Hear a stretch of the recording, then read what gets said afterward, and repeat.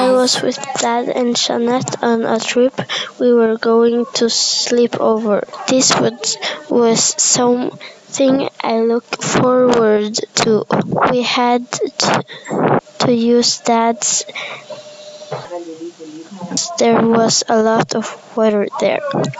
We packed sleeping bags and food and stuff, and when we were done, we drive with Dad's car.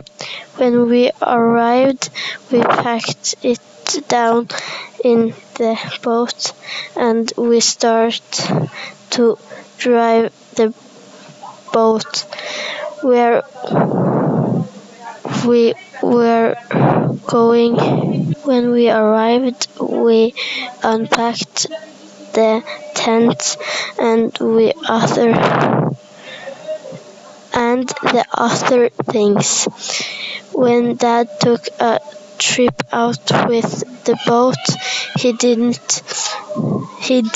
not go far. Dad fell into the water.